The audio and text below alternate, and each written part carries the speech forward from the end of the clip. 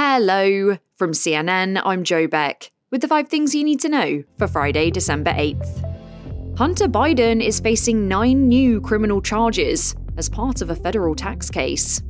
He's accused of failing to file and pay his taxes, as well as filing false tax returns. And this is the second criminal case that the special counsel has brought against the president's son. CNN's Evan Perez has more. Prosecutors used the 56-page indictment to detail some of the ways that they say Hunter Biden spent money. Instead of paying taxes, he spent money on luxury clothing, on payments to escorts and dancers, and other personal expenses such as an apartment for his daughter. Hunter Biden's attorney says that if he had any other last name, these charges would not have been brought, and has accused the special counsel of giving in to Republican pressure. He pointed to the fact that Hunter Biden paid back the taxes in 2021, and also that prosecutors had been willing to accept a misdemeanor plea deal just months ago. In a move welcomed by the UN, Israel says it will open a border crossing with Gaza to inspect aid trucks in the next few days. But it comes as Israel is being criticized for images on social media that show a large group of men kneeling on the ground, stripped to their underwear, with their hands tied behind their back and their eyes covered. Israeli media claim, without a source, that the men are surrendered militants. But some of the men's identities were confirmed by colleagues or family members to CNN, who say some of them are civilians and not affiliated with militant groups. The Israeli military has not responded to a request for comment. Calls for the president of UPenn to resign are getting louder after her controversial testimony on anti-Semitism this week. Wall Street CEO Ross Stevens says he'll pull back a $100 million donation to the university if President Liz McGill doesn't step down. And the Wharton Board of Advisors, which leads UPenn's prominent business school, is also calling for a leadership change. Take a listen to McGill's exchange with Republican Representative Elise Stefanik at the House hearing on anti-Semitism that led to this latest wave of outcry.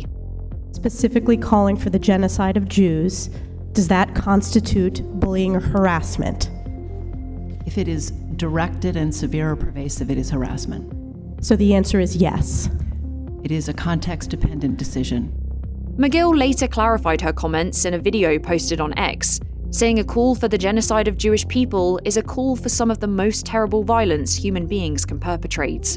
The presidents of MIT and Harvard are also facing backlash for the hearing. The Texas Attorney General says the doctor of a woman who got a court permission for an abortion could still face legal consequences. Kate Cox, who's 20 weeks pregnant, filed the suit this week, saying her unborn baby has a genetic condition and carrying it to term could threaten her life. Texas law bans abortion after about 6 weeks, except to save the life of the mother. But despite a judge ruling in Cox's favor yesterday, Texas Attorney General Ken Paxton threatened her doctor, saying in a letter they could face possible legal action because Cox has failed to demonstrate that she has a life-threatening medical condition or that her symptoms risk major bodily harm. Cox told NBC that outside of any legal issues, she still has to deal with the fact she'll lose her child.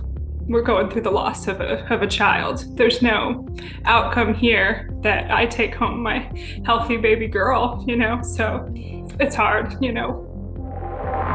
Coming up, a storm system is bringing a bleak weekend for parts of the country.